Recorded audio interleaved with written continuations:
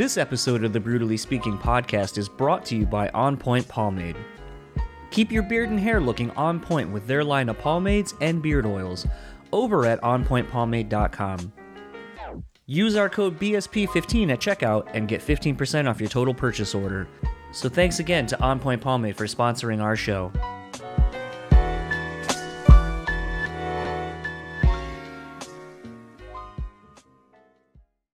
This episode is also sponsored by The Bean Bastard Coffee. Head over to thebeanbastard.com and pick up any one of their delicious hand-roasted coffees. Coffee lovers will also enjoy their hand-cut and handmade espresso candles and soaps as well. If you're in the Buffalo, New York area, head to their store located at 448 Elmwood Avenue. And thanks again to The Bean Bastard for supporting this show. Brutally Speaking Podcast is proudly sponsored by Rockabilia.com. With over 500,000 officially licensed items in their online store, you're guaranteed to find something you need. Use our code BRUTALLY and get 10% off your total purchase order. Now on to the show.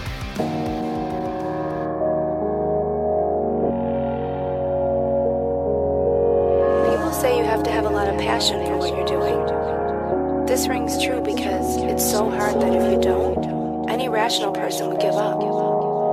It's really hard, and you have to do it over a sustained period of time. So if you don't love it, and if you're not having fun doing it, you're gonna give up.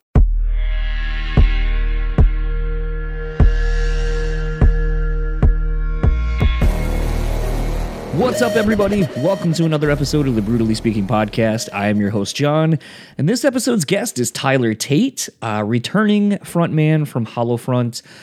This was a really fun chat. I haven't gotten to have Tyler on in quite a while, even though we've kind of been circling around the idea of doing it. But finally, with the band kind of getting ready to hit the road with Fit for a King, and, you know, just kind of making a name for themselves on the national touring scene, opening that We Came as Romans tour that just went through.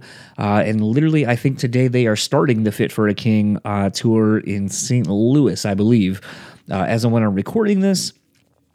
But this was really interesting. Tyler and I have run into each other a few times at various shows, and it's one of those where we kind of have these conversations just kind of about finding our way through the industry and kind of finding our way almost at the same time, kind of mirroring each other of sorts, where the band kind of really started making a name for itself with their Still Life EP, as well as the actual title track from the EP, Still Life. And it's funny, like, the band was just going through so much change at the time, with some of the band, no longer being in the band, some new members coming in at the time. And as you'll hear in the chat, Tyler was even like, I was about to be done with Hollowfront and probably music as a whole. And I wasn't quite necessarily there myself with the podcast, but it was one of those where it was kind of a turning point for me for the podcast where, started kind of branching out, brought Dan along, kind of got ready to change the name. And there's just so many parallels. And I think the other thing too that's interesting about our journeys collectively is we're both from here in Grand Rapids. And I know that may not seem like much of a big deal, but it is one of those where there's just kind of this symbiotic relationship, I feel like, between, Hollowfront, or I'll more put it on Tyler and I, where it's just interesting to see someone else kind of go through some of the same growing pains and kind of going through some of the same, I don't want to call them issues, but it is kind of interesting when I know for me, and I'll speak for me, I know when this podcast kind of started gaining some popularity and some success, it was one of those things where people I had reached out to before wanted nothing to do with the show, all of a sudden started seeing value in either the show, the connections I had made, whatever.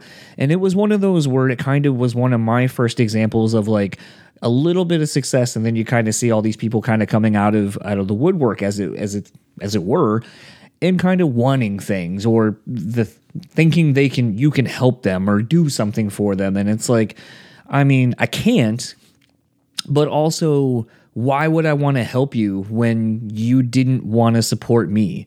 And I know that sounds really shitty, but it is one of those things that I think was a really interesting learning point for me doing this podcast. It was something that I've taken and applied it to my actual like day-to-day life, which is, you got to pay attention to how people treat you, because if they because it is one of those things where people will treat you a certain way because they feel like there is a perceived value that you have for them. What can they get off of you? What can you do for them? As the old adage goes. And it's one of those things for me where kind of being successful in this part of it really opened my eyes to seeing how no one wants to fuck with you when your perception of you is not very high. But when you start gaining some traction and some success, then all of a sudden everyone seemingly is like, oh, okay, I see you're doing something. So like, let me go kind of like try to get into that and see if I can't boost myself, my own worth or whatever. And it's funny, there's a show that I used to watch with my wife called $1 Million Listing. And I forget which one of the characters said this, but there was actually, no, I take that back. It was not a show called $1 Million Listing. It's a completely different quote that I try to use and apply, and it's expansion in always and all ways. That is a Ryan Serhant quote. The quote I'm actually thinking of, I believe, is from Action Bronson. I was watching an Action Bronson Fuck That's Delicious episode, and he makes the comment, your net work is your net worth. And I was like, fuck, that's right on the fucking money. And I think that applies not only to some of the things that I've endured in the music business and really correlating to the podcast, but I think more so just kind of life, man. Like, I try to surround myself with good people. People who strive to make me want to be a better person, make me want to get up and go do big, awesome shit, whether it be for the podcast or just in my life. And seeing the success that Tyler and Hollowfront has had in the time since we last talked has been really, really awesome to see, especially being a band from Grand Rapids. I think one of the last bigger bands to kind of do it from this area in the last couple of years, I would say, and not couple, but in the last few years has been, this isn't a new band by any stretch, but for me would have been like with Law Dispute or Still Remains. Those are bands that have, put their stamp on hard rock, whatever, but they kind of carried the flag for Grand Rapids. And I think Hollowfront is kind of the next big band to do that. They don't shy away from the fact that this is where they're from. So it was really good getting to catch up with Tyler and just kind of pick his brain a little bit and just kind of catch up, because sometimes that is the fun thing about doing this podcast, is getting to just kind of talk and have a conversation with my friends. So without further ado, this is my conversation with Tyler, and I will see you all on the other side of it.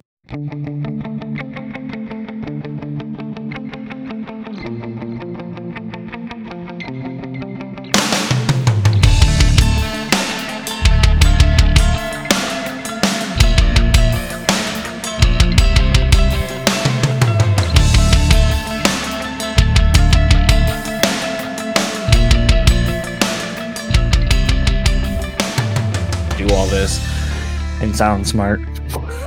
Well, I'm sure you've used this many more times than I have. Yeah, I suppose home court advantage is a thing for this. It's so wild. I was thinking actually back to when you were in this same room, but like how completely different the office is now and my setup is compared to what it was when you were all here last time, and just how fucking everything has changed for both of us in completely different facets. Like, the lineup at the time, Dakota was new. You guys said, I think we're getting ready to put out Still Life. I think you were giving me the EP before it was even coming out and asking me like how I felt about it and all that kind of stuff. And to see, where everything is now, it's just, it's crazy. It's been like, what, I think 3 or 4 years.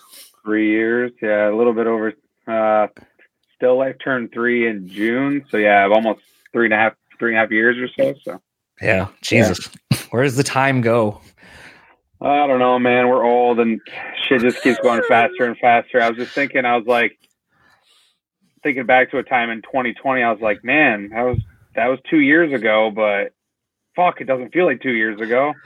Well, I feel like that's the hard part. I feel like I was doing a chat earlier with Steve from Wolves at the Gate. And it was a thing where, he was talking about having kids, and, he had twins and they're 5 now. And I think he said his newest kid is, I think, still under a year old. But it was, as he was talking, he's like, like when we last played shows in 2019, and I was like, that's not that. I was like, oh fuck, it's been a hot minute. Like in my head, it just seems like since the pandemic, it almost just doesn't seem like that time has existed because everything kind of came to a standstill, that it almost mentally doesn't feel like that even happened. Like that we're still in like 2020 in my head, kind of. Yeah, it's I mean, obviously there wasn't much going on for 2 years, so it's kind of, we're all catching up. I've talked to some people that have toured, but like I haven't really talked to anyone that that I know locally. But I mean, how was touring for you during this? Because I mean, it really was one of your first bigger opportunities to tour on that level and play in those rooms. How was it to kind of get out and kind of experience a lot of firsts for the band, but in the weird climate we're in, where it's like, you're in your tight bubbles and all that kind of shit? It was definitely strange and something that I wasn't used to. And like we got in trouble a few times, to be honest, with the touring package, because it's like, you're playing this show, it was our first shows back in 2 years. And like, we had never toured like on that level. We were touring with like smaller bands doing like, 50 people a night rooms, where this is like, 1,000 people a night, and all those people there, not everyone was there to see us, but a lot of people that were there to see us, and like them wanting to meet us was like, that's my favorite part of playing shows, to be honest. Like I love the show playing, but I enjoy like meeting people. So yeah, that not being able to do that was kind of whack. Couldn't go to the merch table. Couldn't hang out in the venue unless you were backstage, but sometimes the venues didn't have a backstage. So you were kind of stuck in your bus, or if it's warm outside, you can obviously hang out outside.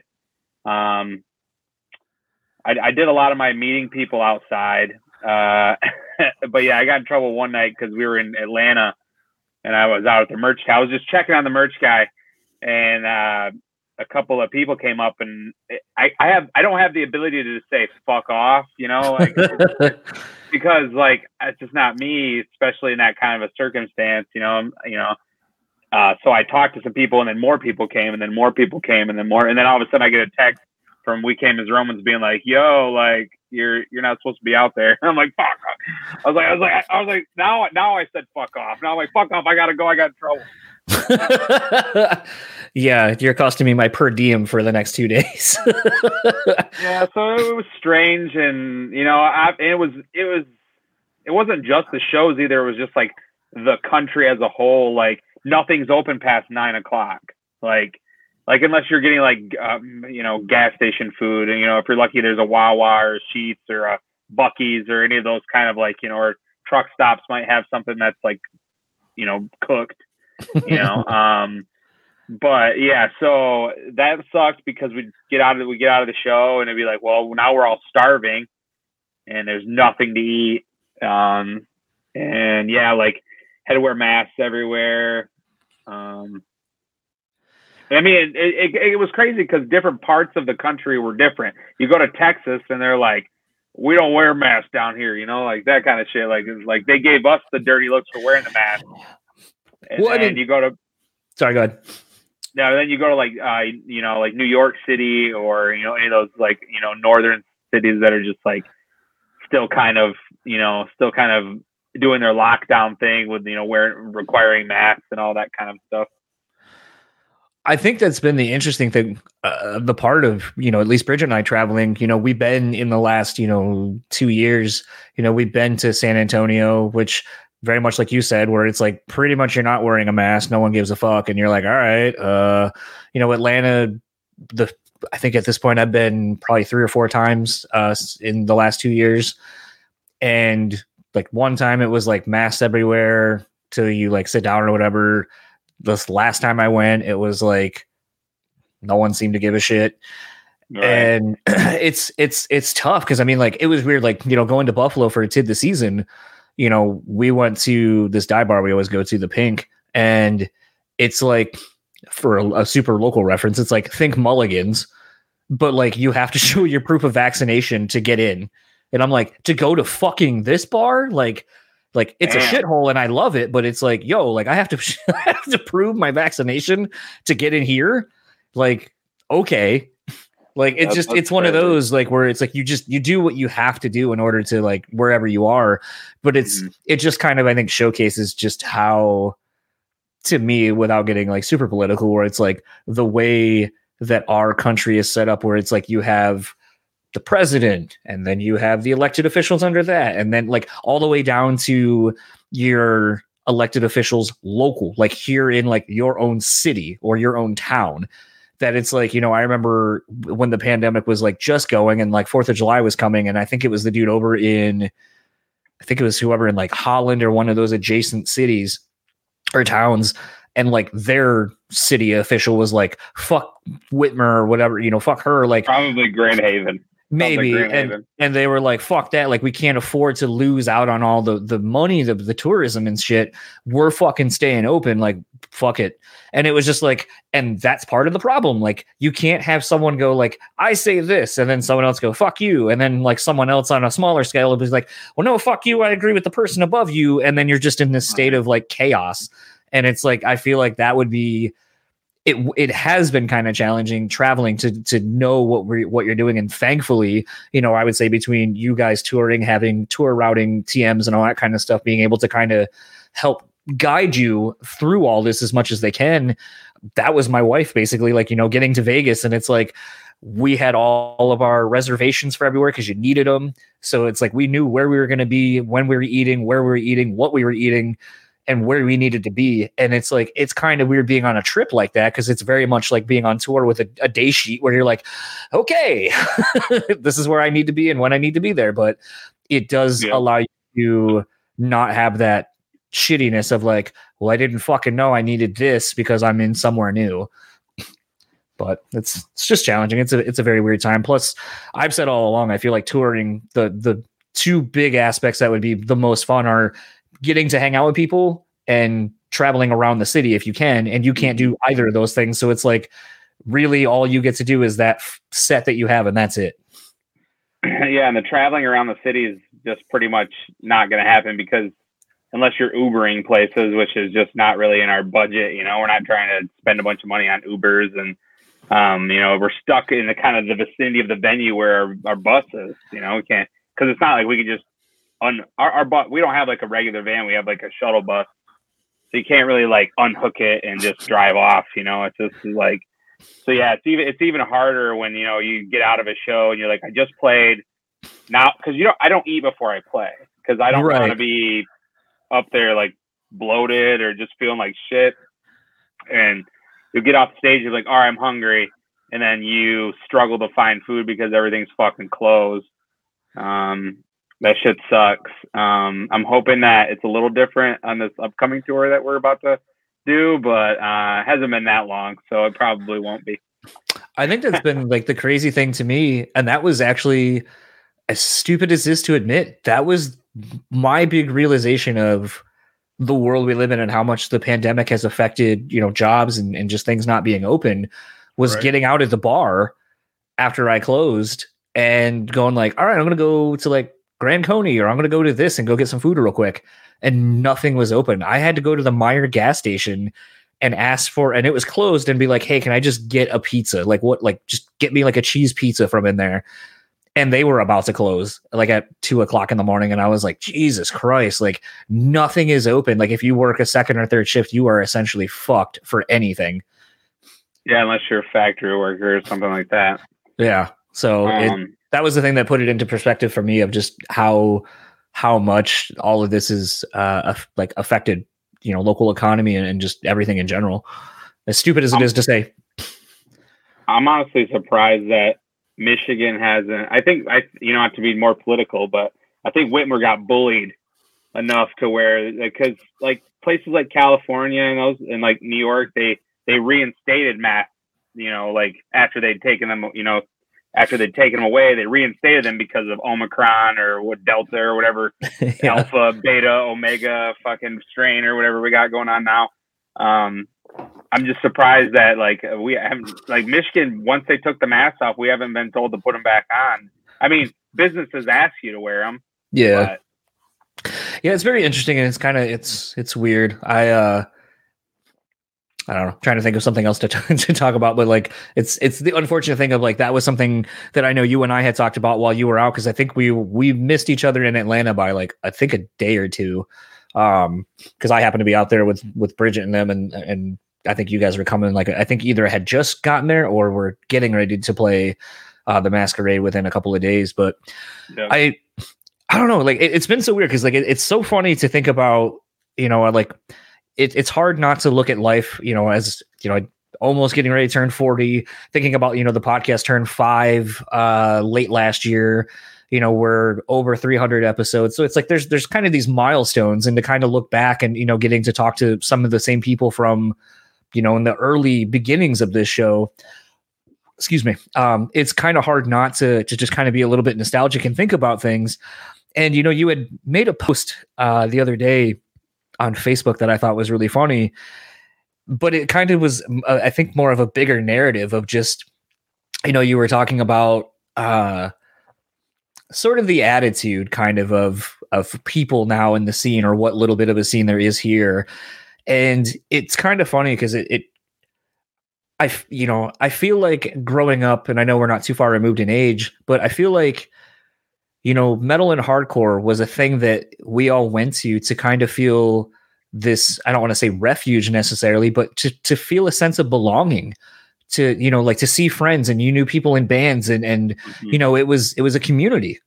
And I feel like, I don't feel like that exists anymore. And I don't know if it's because of the lack of quote unquote borders that the internet has allowed us all to explore beyond just our own backyards and create a much bigger network and community.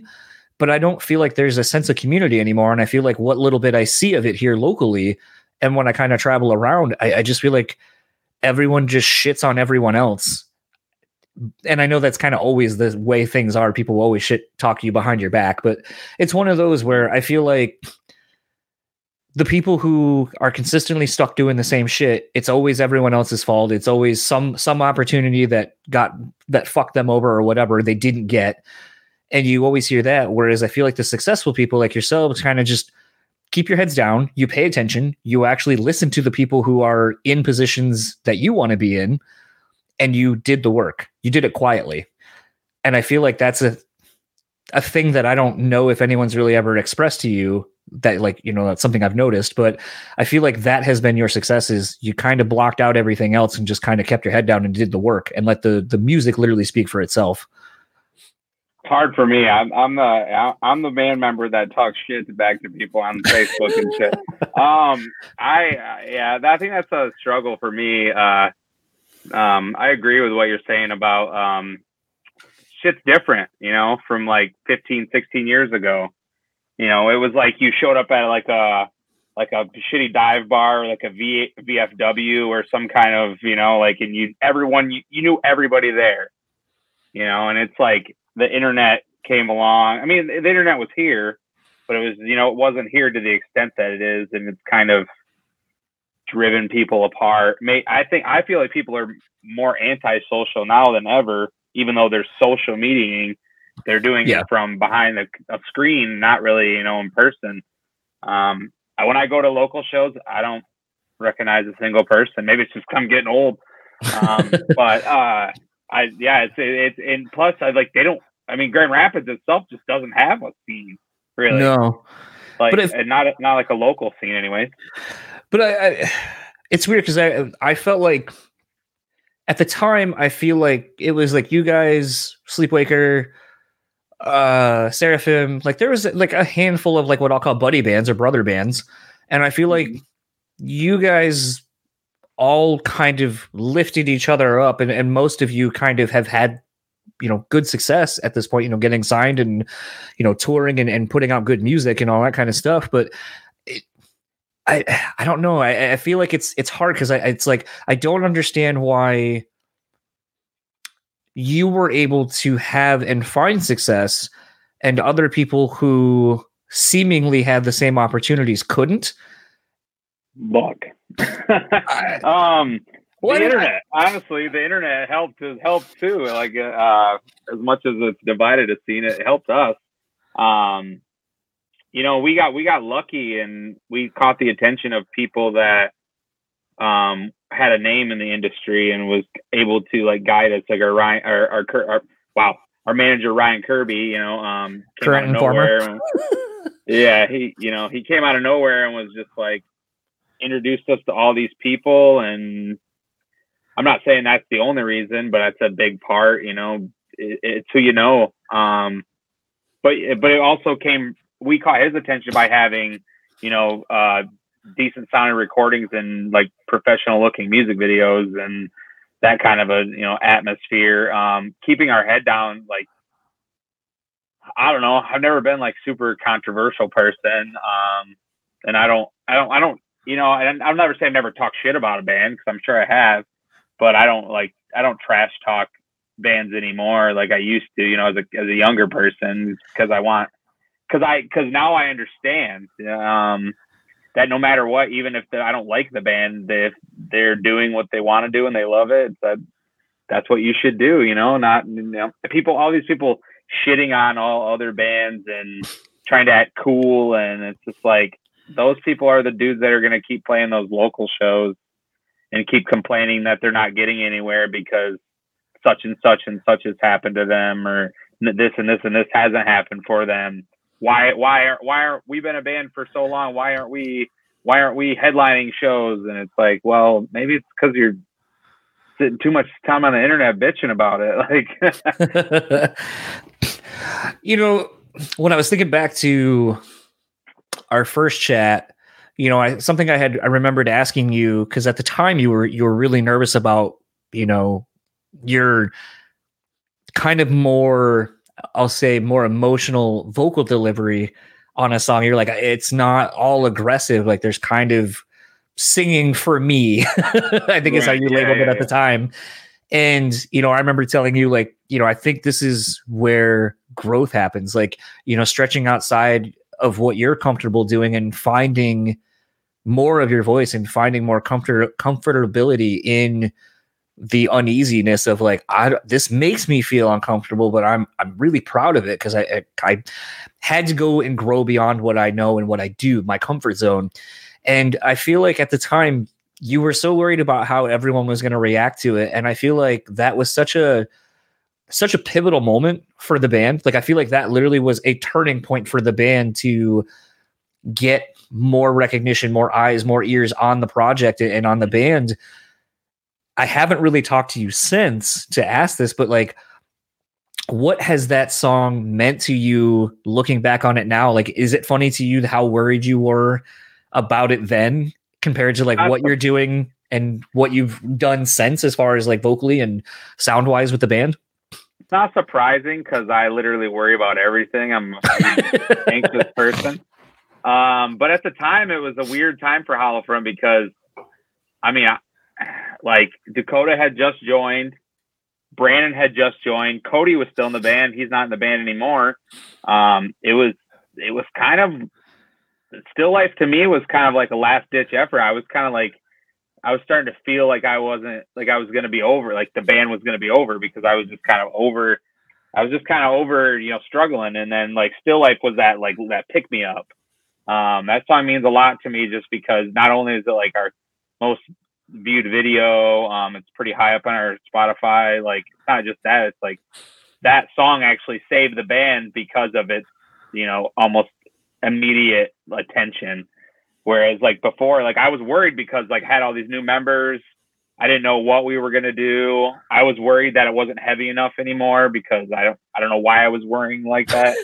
That's just what I was, because it was so much different than our previous EP. And then obviously, yeah, like the new stuff now is like completely different. I feel like even from Still Life, it's got, Dakota singing in it, and it's got, every band member has got their own thing going now.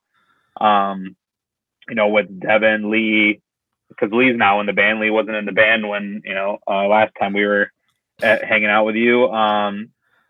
But yeah, like that song was kind of like that stepping stone to get us in front of those eyes that needed to see us. Like, I'm sure Ryan and them, like that's how they first heard of us.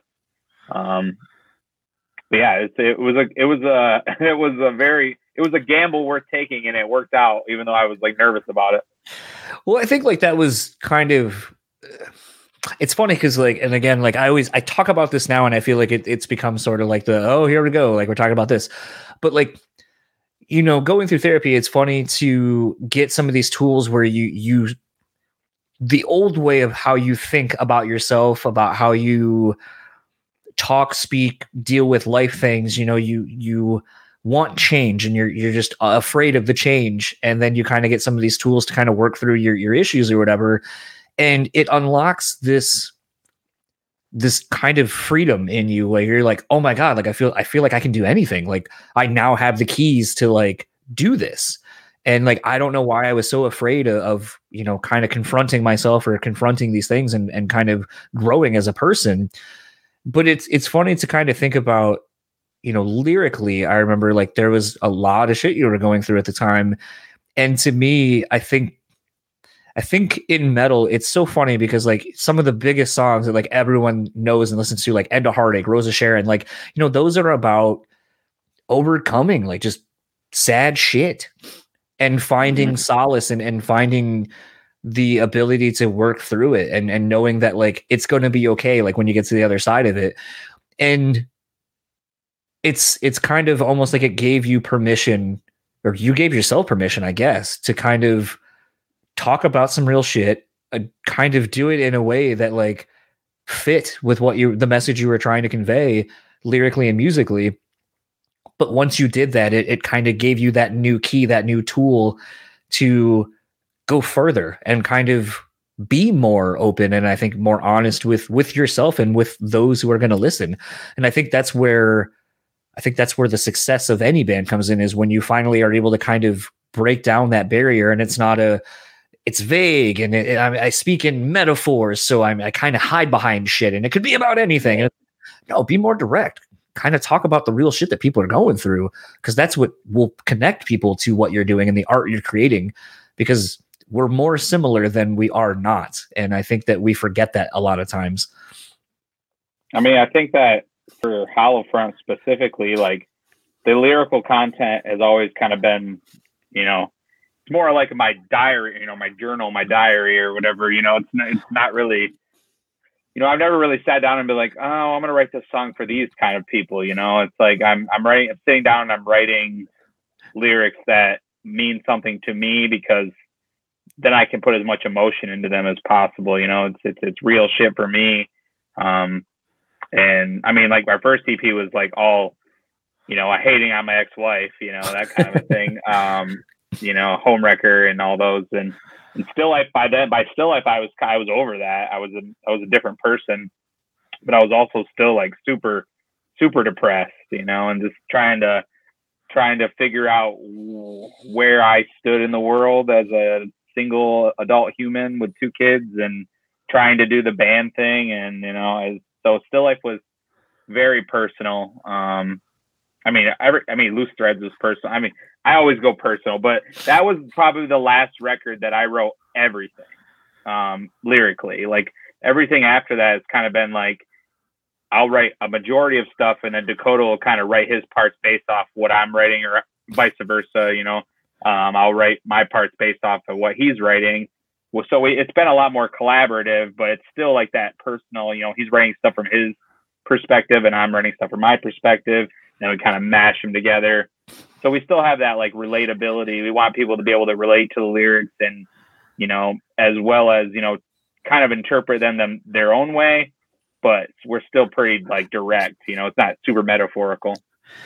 What is, you know, because you always hear the phrase like, you know, I wrote something for me, and then once it's out, it no longer is mine. It is now, you know, everyone else's. What has been an interaction maybe you've gotten to have, whether it be, you know, in person or online or whatever, where, you know, something you've written, you've had someone explain to you what it means to them, and you're just kind of like, oh shit. Like, because I think sometimes it's not that you don't understand that the power of your own words or what they mean or anything like that, but I think that there is this thing where maybe you don't realize what it means, what it can mean to somebody else, and the life it takes on once it goes to everybody else and their interpretations of things. What how has that been for you now that you're probably getting more people reaching out to you and just kind of saying, hey, blank song or this lyric or whatever? Like, how has that been for you to kind of adjust to and know that people are actually paying attention that deeply to what you're saying?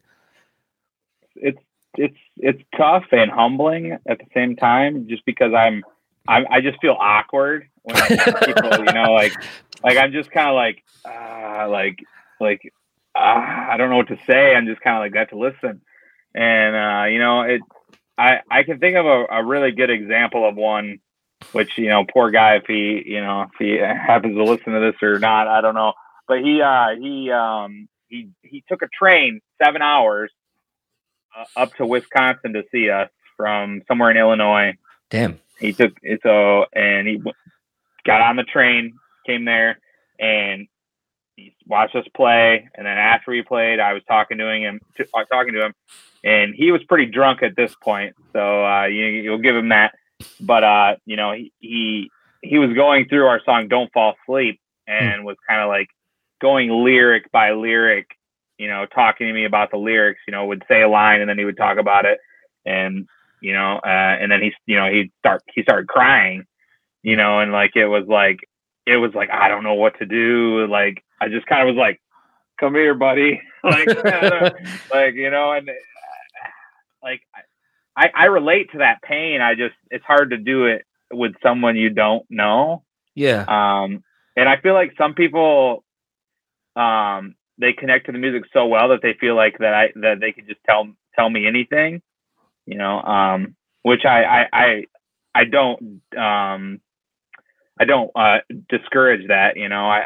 I'm down to talk to anybody about anything, but after a while, like the songs just become songs to me, like performing still life doesn't throw me into like the emotions like it used to, like now it's just a song, but to somebody else it's way more than that. So I feel like you said, like the song's not mine anymore, and it doesn't even feel like mine anymore because I'm not in that same place that I was, but somebody else is in that place, so they're kind of relating to it way harder than I am at the time. And yeah, talking to people about that stuff, whether it's their depression or, their relation, their ends of their relationships or, suicidal thoughts or anything like that. Like, it's tough for me just because I don't know how to, I guess, be, just openly empathetic, like without feeling like I'm being like, I'm not trying to be fake, I guess is what I'm trying to say, is that, like somebody will come up to me and they'll be like, yo, your song saved my life. And I'm like, I'm so happy you think that, but I think like you have to give yourself some credit, like, yes, that song probably helped you, but you saved your life, like I didn't do it. I don't even, we've never met, and I'm so happy that you're here. But yeah, so that type of stuff's hard for me just because I don't know how to communicate with it's not like somebody that I've known for 10 years that's what comes up to me like, hey man, I think I'm gonna, I'm thinking about killing myself. And I'm like, that person I would, jump off a cliff for, right. So it's something that's been having to get used to. Because yeah, people will be open, one time I got a message, it was Thanksgiving and it was like early morning, like 5 a.m. And the guy was like, my friend killed himself today, and I want you to know that you were his favorite band. And I'm just like, immediately like that's heavy. Like, and it's like, that takes a lot of courage for someone like to just reach out to somebody they've never met before and say that kind of stuff, but at the same time, it's like, that's a lot for me to take on too, it's a give and take situation. I appreciate all the fans, and I appreciate anybody that like relates to me. Like, yeah. Well, I think like the thing that's sort of interesting about that, and I've talked about it with some different vocalists I've had on, I think it gets hard because,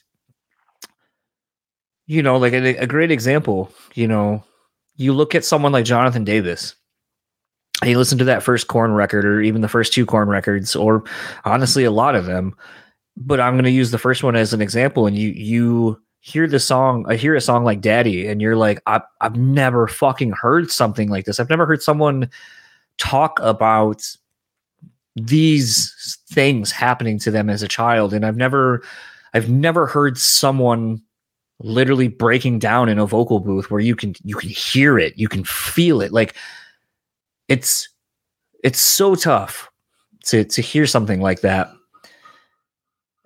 But I think the harder part then becomes for everybody who hears that, who has shared those same feelings, those same experiences. Jonathan is now the conduit for my, I went through this. Let me tell you about the experience I had. Let me kind of burden is kind of the wrong word, but kind of essentially you're getting dumped on with someone else's baggage. And in the most nicest way, it's like, I'm glad that you identified with this thing that I went through, or this experience, or these lyrics, or this music, or whatever, and you identify with what I'm doing, and I can only imagine how awesome that is. But all I can think of is just like you're saying, like, I feel like that's the harder part, where it's like, I don't want to discourage people from telling people what they mean to them, or like if someone means something to you, or have been helped you in something. Because I think that's great. I think, communicating like that is great.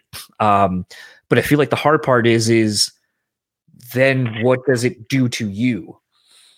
Like, because then it's like, what do you do with, like you're talking, like, we'll talk about Still Life. It's like, okay, like that was birthed by, or Home Record, like it was birthed by like horrible shit that you had to go through. So now people who identify with it, they're constantly coming to you going like, here's the end of my fucking relationship. Let me tell you about it. And you're like, oh, fuck, man. Like, okay, that was a lot to take in. I have no vested interest in that. Like, it has nothing to do with me. But now I feel like I have a part of that vested in it, because it somehow now is tied to me. You felt strong enough to tell me about this experience, and now I have to work my way through how I feel about it. I have to kind of work my way through both of the emotions of the people involved. And I just feel like it has to take such an emotional toll, possibly even physically and mentally toll on you. Cause then it's like, well, now what do I do with it? And I feel like that's the part of it where I feel like that would be the hard part for me, where I'm like, especially as an empathic person, where I would be like, I don't have the capacity today for this. I'm having a bad day. I can't take on your shit too.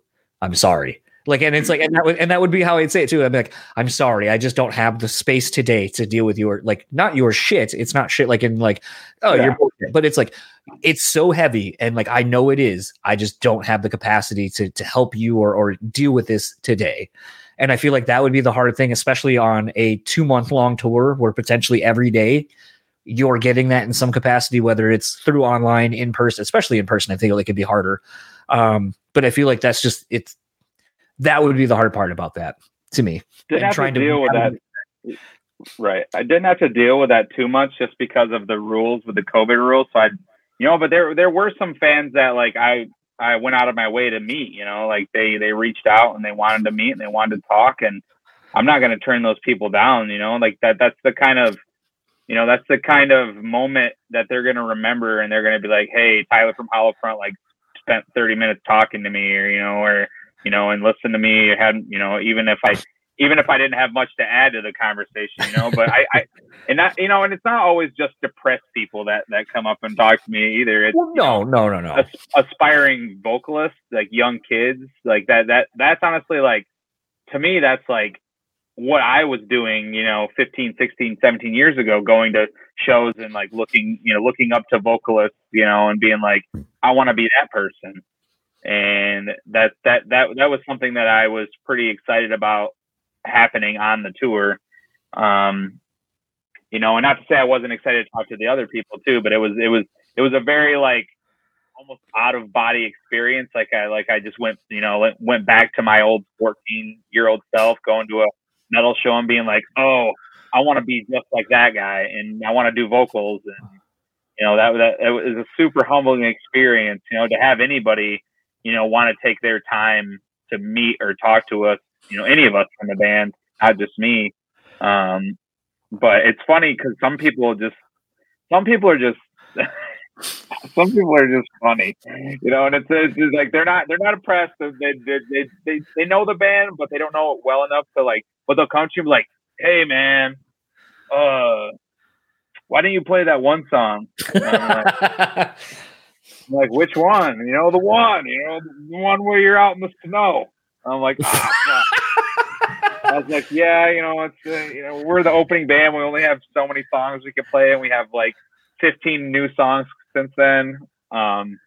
Yeah, so yeah, like overall, just going back to what I was saying earlier, meeting people is my favorite part of touring. I'm hoping that this tour coming up is a little bit more. We're not allowed to hang out the merch table, but we're allowed to hang out outside.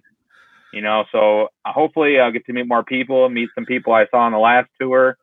Kind of build those relationships with people. It's not just about showing up, playing the show, and leaving. It's about coming back and be like, hey, I remember you. Your name's, such and such. And we had a nice long conversation about your aspirations to be a vocalist, or your girlfriend leaving you, or you, whatever is going on. Like, it's, how are you? That kind of a thing, Yeah. And I think that's lost. I think that's lost the bigger you get as a band, because it becomes so overwhelming. Like a lot of the bigger bands that, even like not just We Came as Romans, but or the Devil Wears Prada, but other bands we've played shows with, it's like they don't, they get the meet and greet, and that's as far as it goes. Like you don't get to see those people again. And I'm trying to relish every moment of being the opening band, just so that before it gets to the point where it's like, well, fuck, 300 people are staying in line to talk to me, and it's like that's just never gonna work, because imagine how exhausted you'd be after that, and you have to do that every night, Yeah. And I feel like a lot of people shit on bigger bands and like they don't even come out and talk to their fans anymore. But it's like you don't understand, like they're fucking tired. Like they just played an hour and a half set. It's 11 o'clock. The venue's trying to close. What are they gonna do? They can't just sit around and they got to load up. They got to leave. They got to go to another show tomorrow. And and I used to be one of those people like, why aren't they coming out to talk to us? But it's like I didn't have that perspective as like a national touring band. Like it's a marathon, man. It's like sometimes you don't get good enough sleep because you're rolling around in a bus. And so yeah, I'm gonna relish this small time stuff that I got going on right now, like with meeting people and being able to take in all those relationships, so that when we're bigger, we can still have those fans. They come out to every show that we play. Something it's funny as you were kind of saying all that, something I kind of was thinking about was, I feel like in this situation, especially in a bubble of touring right now, I feel like it's interesting to think about how the inner workings of the band has to be, because I feel like, like instead of being like, oh, I can just fucking get away because like Dakota pissed me off today, like just using him as an example, not saying he does, but like, oh, he does. They all piss me off. But it's one of those where it's like, okay, like I can get to the venue, I'm gonna go see this person, I'm gonna go do this thing. Like you get to get away. But I feel like in light of that and touring right now, I feel like all you have is each other, and that's all you can be around for the most part. How has it been over the last, I'll say more since the last tour, but like, how has it been since kind of you guys are all you have for some of that, like kind of personal connection day in and day out? It sucks. No, no.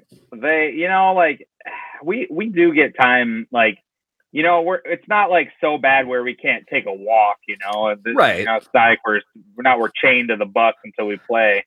But we, like, yeah, it does get like, old, cause people just get on each other's nerves after a while. So, but you that you're all that you have, even if you're friendly with the other bands, they're not like your brothers, they're not the people that are going to be there when your tire blows out or or whatever kind of issue comes along on touring.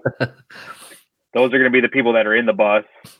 And no, I mean, I think every tour we do, we always fight. Like Holofront's not the band that's like hunky dory and like all smooches and hugs all the time. We definitely get on each other's nerves, but it's four big personalities in a bus, and even though we fight, like we come out stronger every time, because we've accomplished something that 2 years ago we never thought would happen. We didn't think we'd tour with We Came as Romans or Fit for a King or the next tours that we have coming up that I can't talk about. But yeah, like it's just like you said, like we're all we have, and and sometimes it's like I need my space. Me especially, I need alone time. So, but that's why we have separate bunks, and it's kind of like if you don't want to talk to somebody, you go to your bunk, and if they want to talk to you, they can message you, and you can message back. But for the most part, if I'm in my bunk, I'm watching TV, or I'm just like scrolling through the interwebs or doing whatever. But yeah, you get that time away from each other, but you also get to experience all the really cool shit together. All the stops, all the hangouts. Like we went to the beach with Devil Wears Prada, and like that was a super fucking fun day. We were just hanging out at the beach. I don't drink or anything really, but they were all kicking back a couple beers and just chilling in the waves with a band that I was listening to 12 years ago. Fuck, more than that. Fuck, like damn, they're an old band. They're all. It's funny because they're all my age. Yes, they're all my age, but they've just been doing this way longer. But they were also like 17 when they started doing it. Yeah, I think that's been like the weird thing, sort of paralleling a little bit. In doing this is, obviously like, Porter from Atreyu, like being a good friend. It's funny because we're friends and like, we'll text, we'll, hang out when we're around each other and all that kind of stuff. But it's weird because like, I've kind of talked about this weird duality where when he comes through, it's like, it's my friend. I get to hang out with him. I get to see him. I'm excited. And, we're the same age. So like we have similar things happening in life. And then it's like, then he plays a show and I'm like, oh yeah, man, you're granted, technically he was not on the Curse, but like they'll play something from the Curse. Like a couple tour cycles ago, they did like a 20th anniversary. They played like some deep cuts off of the Curse. We played with them at a festival. Yeah, that's right. Yep. So, but it was funny, like for me where I'm like, oh my God, this album, this song, this whatever, like boom, I'm right back to where I was when I was like, 15, 16, 17, 18. But then it's weird because like there's a guy and I'm like, and then he'll acknowledge me and it's like, oh yeah, it's my friend. And then you're like, fuck, this is weird. Cause like you're you and you're the person I've gotten to know as a friend, but you're still also this person who happens to make music that I identify with. Mm-hmm. And you've been that person too for so long that it is kind of weird that you kind of go back and forth with how you deal with it internally. Cause it's weird. It's not a normal circumstance typically for you to meet and become friends with people that you kind of quote unquote know or have such a deep connection to. Yeah. But they don't know you. It's very much like with us with Ryan from Fit for a King. Like I wasn't like, I liked their band a lot, before I met him. And I sang them at shows and I saw them with like Beartooth and Every Time I Die, I'm pretty sure I had a tour. And like it was like soup, they were fucking badass. And Holofront was kind of influenced by Fit for a King, so when he reached out to us, it was kind of like, oh, like at first I was like, well, that's not real. Somebody's pranking us or talking, someone's fucking with us.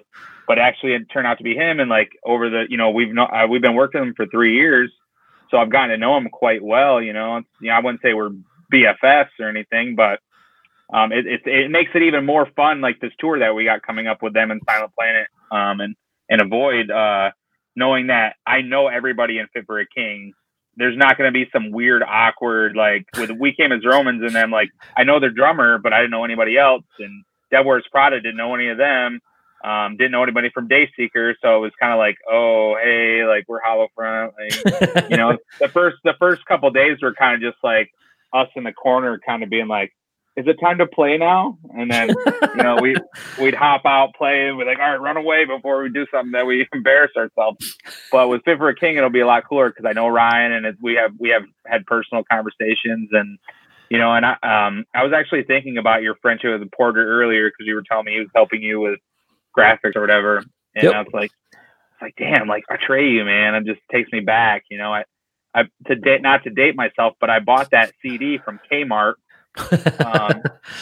So yeah, it's cool to like become friends, not with, I wouldn't say your idols, but just people that you admire in the scene. Yeah, your peers that are successful, because like Fit for a King is a very good example of a band that I would love to be on their level success wise. Just, you know, they're killing it out there, you know, whether it's with merch or shows or, you know, whatever, streaming. And that's definitely like having that close relationship with somebody that's admired in the scene is super cool. And he's 3 months younger than me. So we call him dad. We call him band dad, but really I'm older than him. So yeah, I feel like that's kind of the interesting thing. Like, and this sounds really braggy, and I definitely don't mean it to come across for those potentially who will end up listening. I think when I say this and kind of pros it back to you, I think you're totally going to understand where I'm coming from. But I feel like at times, you know, there has been the success of this show. Like you know, I was reminded I think about a week ago, that I saw like 3 years ago, we cracked I guess at this point, and it's always been me, but like this podcast cracked like the top 50 or top 100. I think we peaked out at like 70 or 60 something or 80 something like that. But we like cracked the top 100 on iTunes, like for podcast. And I remember that. And it was crazy. And then like to see some of the successes of like, okay, like, you know, Stitcher, like constantly on the charts there, getting approved for these festivals. It's like, it's as close of a climb and kind of the journey of success in something that I've always been passionate about, which is music.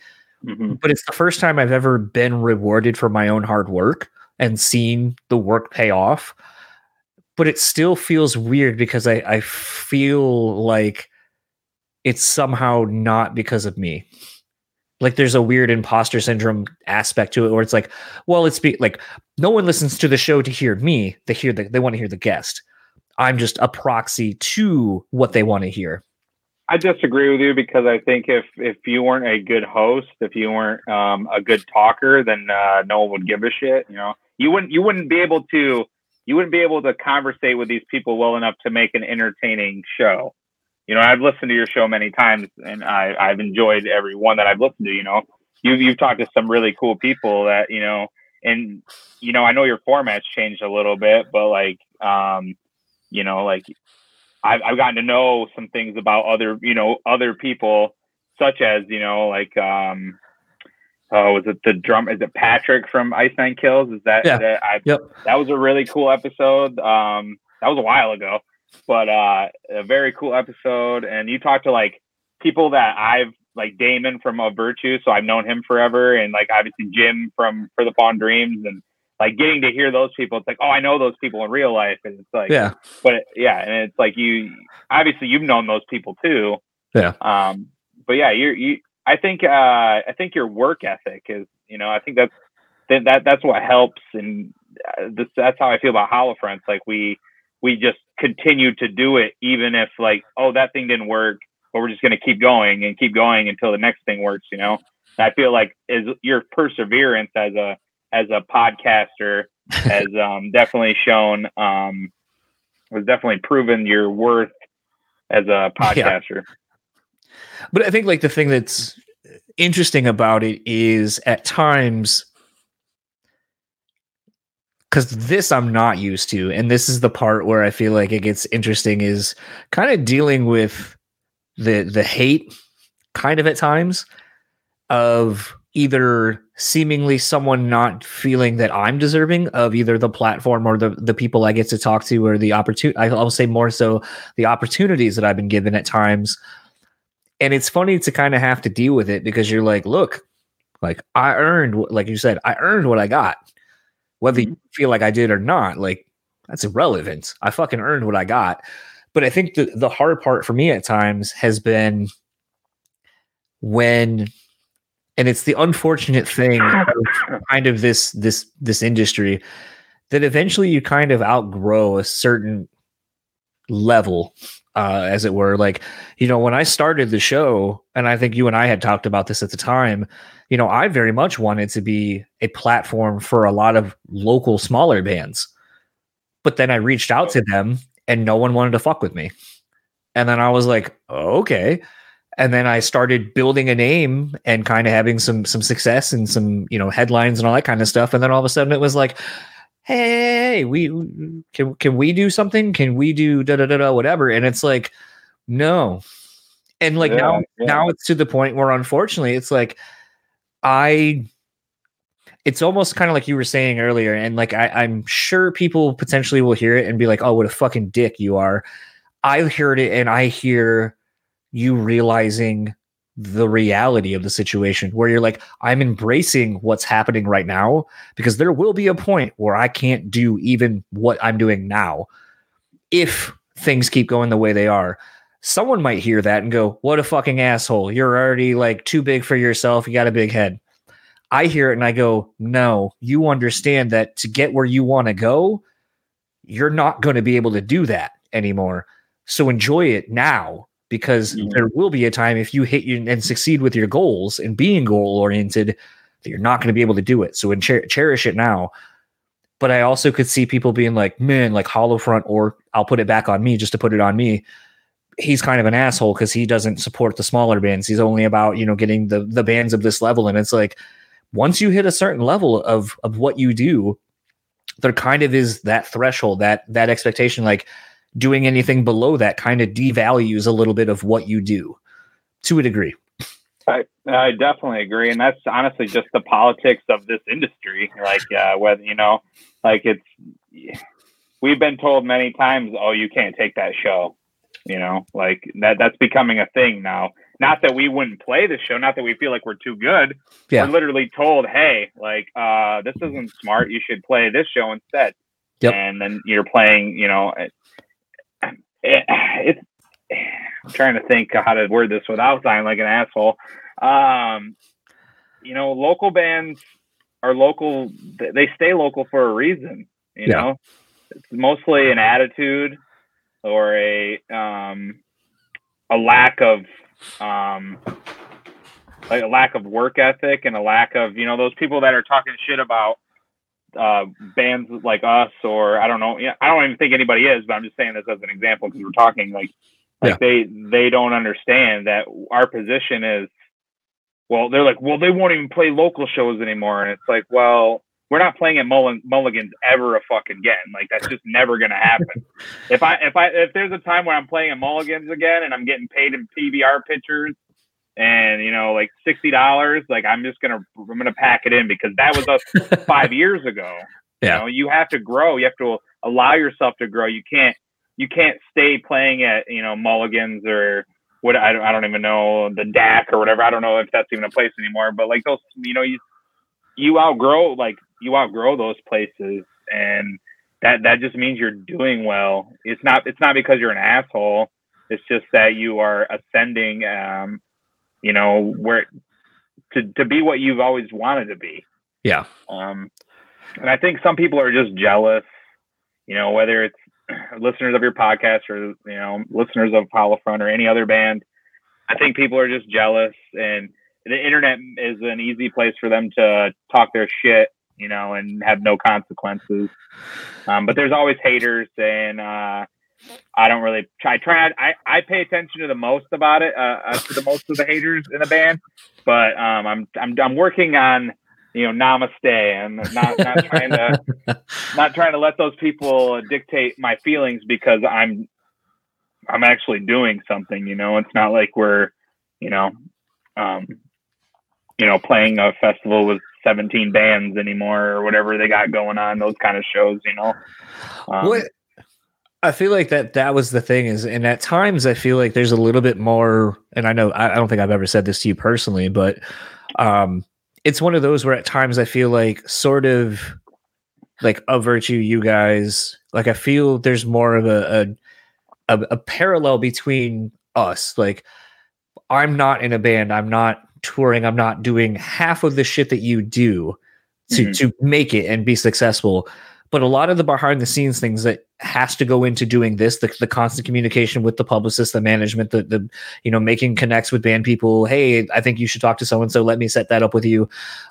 All those things. That's very similar. That's very similar to what you have to deal with. I book shows, so I understand that side of things too. And it's one of those where at times I feel like it's funny, like talking to you and Damon now, because I feel like we're all kind of in this same thing where it's like, oh man, isn't it crazy how like you can't do the like, you're talking about a tour you can't tell me about. And I know damn well, like as soon as I hit end on this record thing, like we'll talk about it. but that's because I've built up the trust and the equity with you guys. And that you can tell me something and I'm not going to say I think I met you like 10 years ago. Has to be 10 years ago by now. Yeah. And I was just like the little, kid at the shows, I saw you at shows, but we didn't really talk, it's kind of like that thing. Like I always saw you at every show I went to, but we didn't really talk because, you're a little bit older than I am. And I, being that, even like early 20s to mid teens, like that's a gap, not like it is now where, I'm early 30s and you're in your mid to, how old are you now? You'll be 38 in September.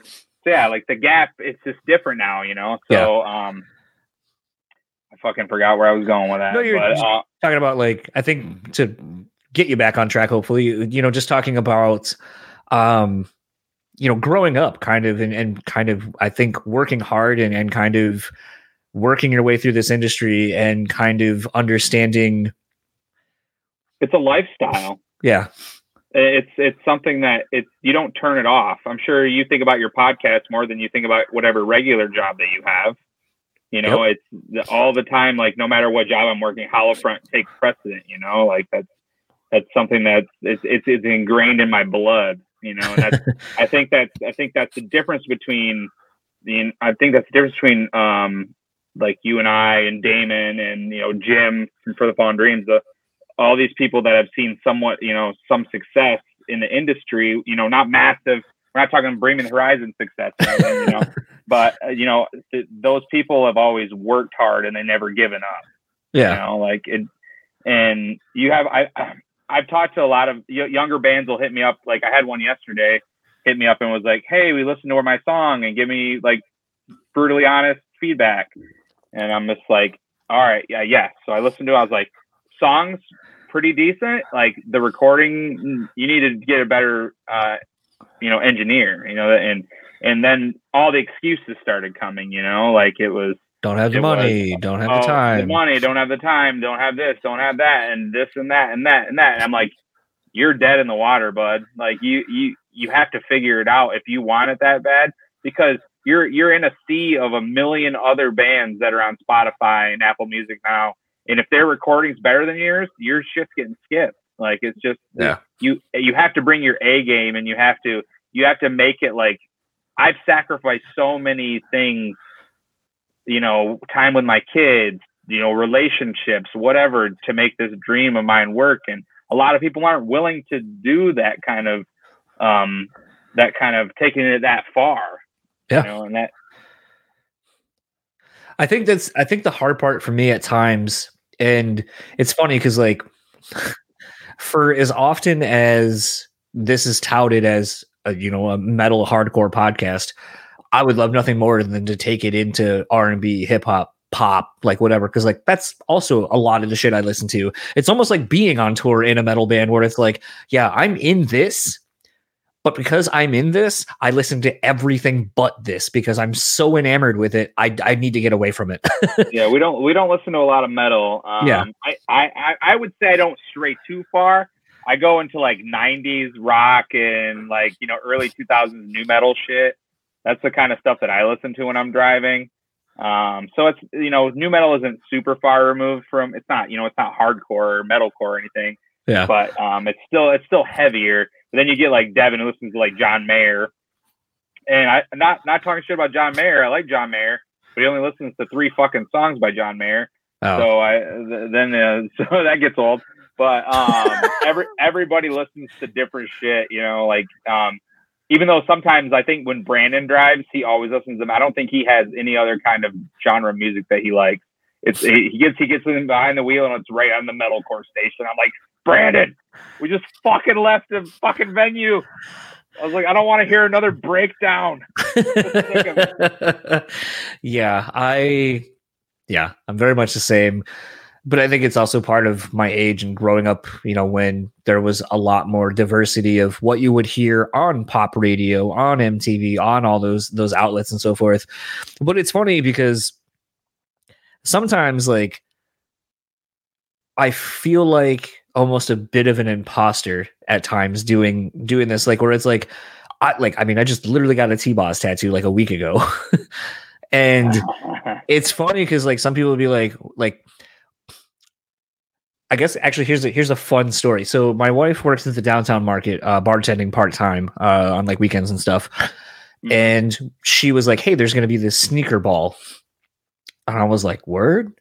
A sneaker ball? Like tight.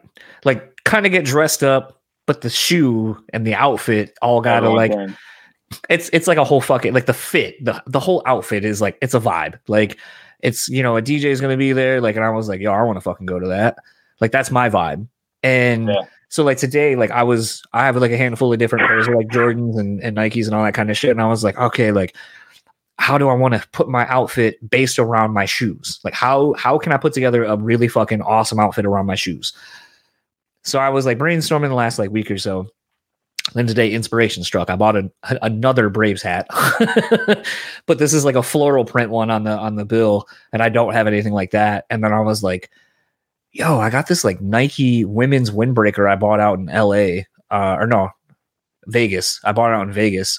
Like floral print pretty much matches the hat almost identically. And I was like, I know Nike does like floral shoes. I wonder if I can find a pair that somehow matches the tone of like my windbreaker and my hat that I'll be getting. So right now I found a pair of Forces that have a floral print on the back, like around the heel. And I was like, yo, this looks dope. And then I started like screenshotting everything and kind of being like, yeah, all these colors kind of work together. And I was like, okay, all right, I need to buy a pair of like white jeans to like pop the floral like in everything and like just kind of show the fuck out. And I got real fucking excited about it. I was like, yo, man, I'm like, I can't wait to go to this thing. Like, I know like I'm gonna quote unquote be the sore thumb as probably one of the few white people at this motherfucker, but like I know I'm gonna look fucking good. And like I'm probably gonna like people are gonna be like, yo, those are some nice Forces. And I'll be like, yeah, and then like, and we can talk about shoes and like shit that I'm into with that, or I'm sure like we'll talk about hip-hop music or whatever, and like something that I'm also equally passionate about. But it's funny because like people look at me and just assume that's not who I am. And I feel like I'm constantly having to go through this process of not fitting anyone's stereotype of like, well, you're this. And it's like, fuck no, I'm not. You think tattoos like I like hardcore music? Sure, I do like that. But let me sit there and let me tell you about the career of TLC and about how they worked with 3 different producers on their 3 first records, and about how each of the producers brought out something differently vocally from everybody. Let me tell you about something how I learned on Crazy Sexy Cool. You know what I learned? I learned that fucking Left Eye, for as much as you think she's just a background fucking person, she is holding down those harmonies. That is really what you're hearing is her harmonies. Let me point them out to you. Like, let me show you how working with Babyface brought out this side of like a cohesive side of the group. Let me show you how working with Dallas Austin on Fan Mail brought out this different kind of more looser side to the band. Like that's the kind of shit I do. Like I'll apply the same lens and the fandom that I have of hardcore and metal and things like that. But then I'll sit there and I'll apply it to the music that I first really grew up loving, which was R&B and hip hop and classic rock and hard rock of the 80s. Yep. Yeah, man. I didn't really get into heavy shit until like Slipknot. So that's like 99. Everything before that was like, hip hop, R&B, obviously like the classic rock, like you said, like 80s, 70s, like that's what my parents were listening to that, and like grunge and stuff like that when I was a kid. So that was kind of like, that's why I still stick with that, and I'm always the one that's listening to like 90s hip hop, R&B, Boyz II Men, any of those kind of, on tour. I have my little playlist from each decade. I think it's just it's a sign of a well-rounded person. Like I can't stand those people that are like, oh, I only listen to breakdowns. like I love breakdowns. Like sure. I would say that Holofront has moved farther away from that kind of a vibe. But I can do a breakdown just like the next guy. I enjoy it. But like sometimes I just want to hear some soulful voice, singing the blues to me, man. I just singing their, because a lot of those R&B and like, I mean, a lot of them sing about money and that kind of stuff. But if you really like get down to it, a lot of them were singing about struggle, and about real issues. And I think that's why I connected with, that kind of that music. I'm not really into like the rap and stuff that's like, I got all this money and bitches and hoes, like that kind of shit. Like that never, I liked, like if I listened to rap, it was gangster rap, but they were talking about the streets, they were talking about, coming up. Well, I think that's why like someone like Jay-Z is so interesting to me, because I feel like if you look at the breadth of his career between, Reasonable Doubt Volume 1, Volume 2, Hard Knock Life, like you see the growth of what I'll call a boy to a man, and right. he learned by probably around, I mean, you look at something like Volume 2 is still kind of braggy about like, I got money, I got cars, I got women, I got fame, I got these things.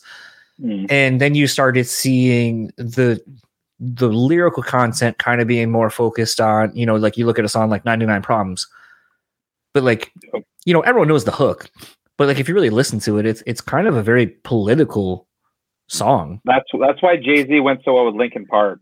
Yeah. And then that's it's like their Linkin Park collab, because Jay-Z had something to say. And I think that, it wasn't just like, and you're way more versed on this stuff than I am. I don't know album names and all that kind of stuff, but it's just a sign of an artist growing and, and pursuing their passion, but at like a elevated level. Well, I mean, I think, and that was what started it actually, was me making the comment to like when people want to reach out, and and it's not that I don't want people to reach out to me, but I hate the I don't think this is a word, but I'm going to make it one. The discourtesy of like, I'll have people reach out and they're like, I want you to check out my band, review it on your show. And I'm like, if you've ever listened to my show, like, because they'll be like, oh, I'm such a big fan of your show, we'd love for you to review the album. And I'm like, if you are such a fan, reviews. You would know I don't do reviews, like straight up. Like, and like, so a lot of times, like my response is exactly like, I'm going to show you the same courtesy you showed me, which is none. And I'm not going to check out your shit, because like you would know that that's not what I do. But like beyond that, like, it's funny. I was thinking sort of like a Drake lyric on, I think it was on So Far Gone. There's the line where he's like, how does it fucking go? People, something to the effect of like, people reach out to me to help them get back to where they fell from. And like that line just like always gets me, because like, I'm like, it's funny to go, actually, since you have kids, you probably will really appreciate this reference, but it's almost like what is it? Chicken Little. I asked for all the help and no one fucking helped me. And then I have the thing. I asked you to help me make this thing, to grow all these crops, to do this thing, to then end up making this feast at the end of the book. And it wasn't until the feast was literally in front of you that everyone was like, oh, well let me get some of that. And you're like, nah, man, you didn't. I asked you to help me at the very foundation, the very beginning of all this shit. And you said no. So now that all the hard work's been put in, now that all like the quote unquote success is here, now you want to like fucking ride dick? Like, hell no. It's the same thing with people. Like I've had this with a few people that I just, I didn't like this person. We weren't really friends, and they, we were kind of, not enemies or anything, because I never really had those kind of just weren't cordial. Right? But like they'll reach out and be like, "Yo, dude, like, will you get me into a show?" I'm like, "Bro, we haven't talked in like 15 years, and I didn't like you back then, so like, I don't know why, like, and people feel like they have access to you at all times just because you have a public persona, but I'm not really a super public person. So when these people reach out to me, they're like, "Hey, we never met or we never talked to him before, but like, can you get me backstage so that I can meet We Came as Romans?" No, like, what do you mean? Like, not only that, We Came as Romans would be like, "All right, you're the asshole, Tyler, because you brought this guy back here. We didn't know, just Punisher." Actually, a funny story. It's on topic with this. Guy reaches out to me. He says, "Hey, man, I'm trying to get a test done to get into the show, but the place I went to, because you had to get gotcha. You had to be vaccinated or you had to get a negative test." And he hits me up, and I've never talked to this guy before in my life, but I saw his message, so I looked at it, and it was like, "Hey, man, trying to get into the show tonight, but it's sold out, and I wasn't able to get my vaccination card or vaccine in time, and I can't get a negative test. Can you help me out?" And I'm like, you listed all the things off, like it's sold out. It's you don't have a you're not vaccinated, and you didn't get a negative test, and you think I'm just like, we're the opening band, man. I was like, you got to reach out to somebody higher up than us, because it's just funny. I think one of my favorites, kind of speaking to people not understanding, I don't necessarily want to say how what we do works, but just I think in general, the industry as a whole. There was a random show coming to 20 Monroe, and I get hit up by a somewhat close friend, and they're like, "My friends and I want to go to this show. Is there any way you can get me and like 8 friends in?" But it would be like, I'm trying to think of something remotely like out of way left field that I would be like, okay, it would be like if Trampled by Turtles was coming. And then you hit me up and ask that, and I'm like, I don't know anyone in that space. I don't know anyone in that band. I don't know anybody. Like, no. And even on top of that, it's like, even if I could, most of the time, the best I can do is like me and Bridget, and sometimes that's even a struggle. Like it'll be like, if you can buy a ticket for her, like, and we give you a pass or whatever, like you can bring her back with you or whatever, but like. No, like that's all we can do is just you. And sometimes even that's like not happening. So it's like just the fact that people think that, again, I think it just kind of goes to this lack of understanding the perception of what you've achieved. And I think like that's people sensationalize it too. They sensationalize and think you are like, just because you're on just because you're in the field, like you have like unlimited power. Yeah. Well, I think the hard part is people, and I almost feel like maybe it applies to you. And I guess this could be an interesting talking point real quick. So like, I feel like people don't necessarily value the work that goes into doing this, as far as like now the show has changed. It's more of just a conversation. I don't actually have questions and I'm not sitting here going like, okay, I'm talking to Tyler from Hollow Front and blah, blah, blah. Like, I'm not doing that anymore. Cause like it feels disingenuous, and I feel like you don't get as much out of the person. But I feel like people don't understand the work that goes into doing this. Like I was talking about earlier. And I feel like that's the thing. There's all the shit you don't see that I do, that I have to like not deal with, but like that I do every day to put out a weekly thing. Mm-hmm. And it's work. And it's one of those where I feel like it's like people don't understand that, or they devalue the work that you have put in to get what little bit of hookups or a little bit of whatever success, whatever you want to call it. Like, because you can kind of parlay those all together. Well, I get these hookups because I'm quote unquote successful in this thing because I've earned it. I had to earn these things. And I think that's the thing everyone kind of forgets at a certain point is they just assume that like, well, you just get these things. So like, fuck it. Like I should get what you got. And it's like, oh man, like I had to work for this. Like, yeah. And even then you still don't, it's not like, you don't get a key to the kingdom, it's people, that's why they have like a distorted view of what's really happening. Like, they're like, they only see us for 30 minutes of the night, they don't see the other fucking 23 and a half hours of the day that we're doing, because even when you're on tour, you still don't get to stop doing the work, and it just gets harder because you're tired and you keep switching time zones every other fucking day, and like you just and you're missing family. I miss my kids, and it's like there's a lot to touring, and like that's not just playing the show, and people don't really get it. They think, oh, you're just up there for 30 minutes and like that must be the easiest job in the world. Like, no, it's not. It's just a way more fulfilling job. Yeah. Speaking to your kids a little bit, because I know they're older now. How has it been to have, I was talking about this with Steve earlier from Wolves of the Gate. He's, like I said, he's got twins that are 5. Excuse me. And, even talking to Brian from Shadows Fall, his kids are older now, and they played those reunion shows, and he got to bring his kids out and kind of be like, we're at the Worcester at the Palladium, like all these people came, like this is what Daddy did. I played there, and that place is sweet.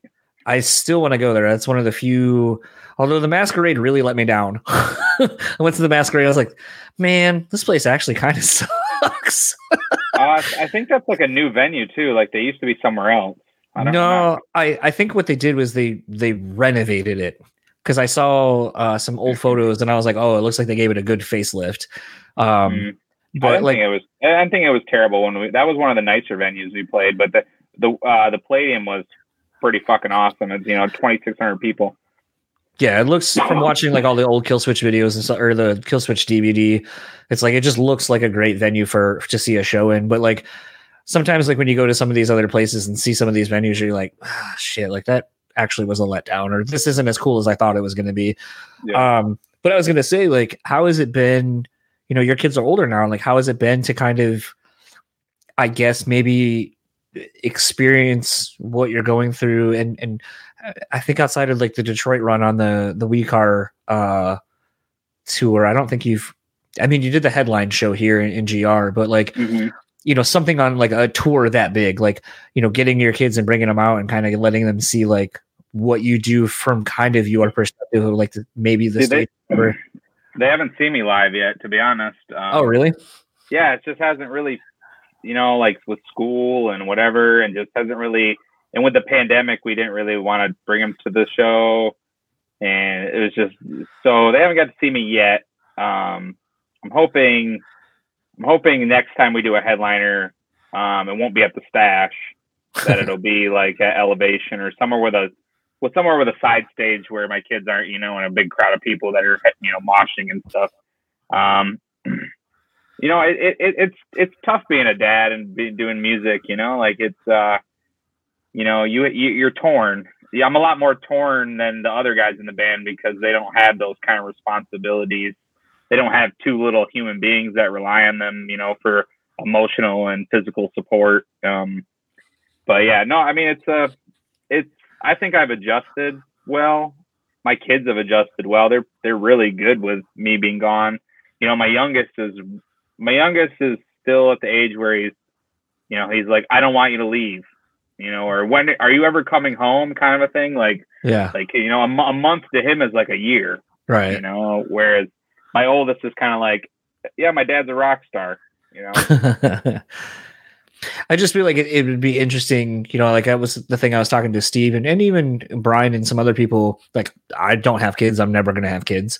But it is one of those that I understand that kids can allow you as an adult to see things through their perspective, their eyes, the way they see the world. And I feel like at times where, especially someone who's like, and I'm not saying that like you haven't done this for a long time, You haven't done it at a long time at the level you're doing. Yes. Right. So to me, it's like a lot of this is, like you said earlier, this is still fresh. It's still new to you. So it's still exciting to you. So you're not jaded, but it does make me wonder. It does make me wonder if it will ever get to a point where it would just be kind of, I feel like it'd be cool to be like, this is what I fucking do. Like, here's like, cause you may not do it. Like, you may only do Hollow Front. You may only tour at this level for like 5 years, and then like just shit might be done. Like, is what it is. Who knows? Like, that's the thing with this industry. You never fucking know. Yeah. But it's one of those, like, I feel like that would be like the one fun thing. Like, if your kids are old enough to at least get to see you and have the memory where it'd be like, yeah, I remember like when my dad was in this band, he like got to do this, or like we went to, because like to you and I, like, yeah, the Palladium is fucking, it's a piece of like legacy in as far as venues go and stuff like that. To anyone else, it's just a fucking room that people play in.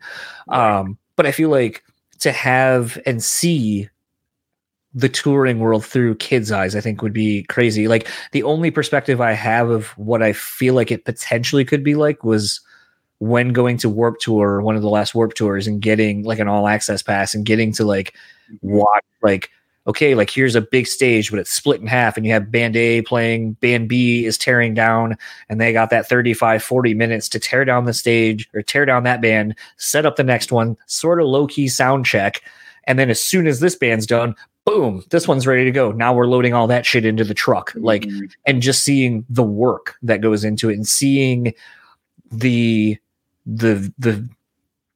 actually, I think another great example, sidetracking for a second, is when I was reviewing the Under Oath reunion tour when they were playing Define the Great Line and whatever. That's a good tour.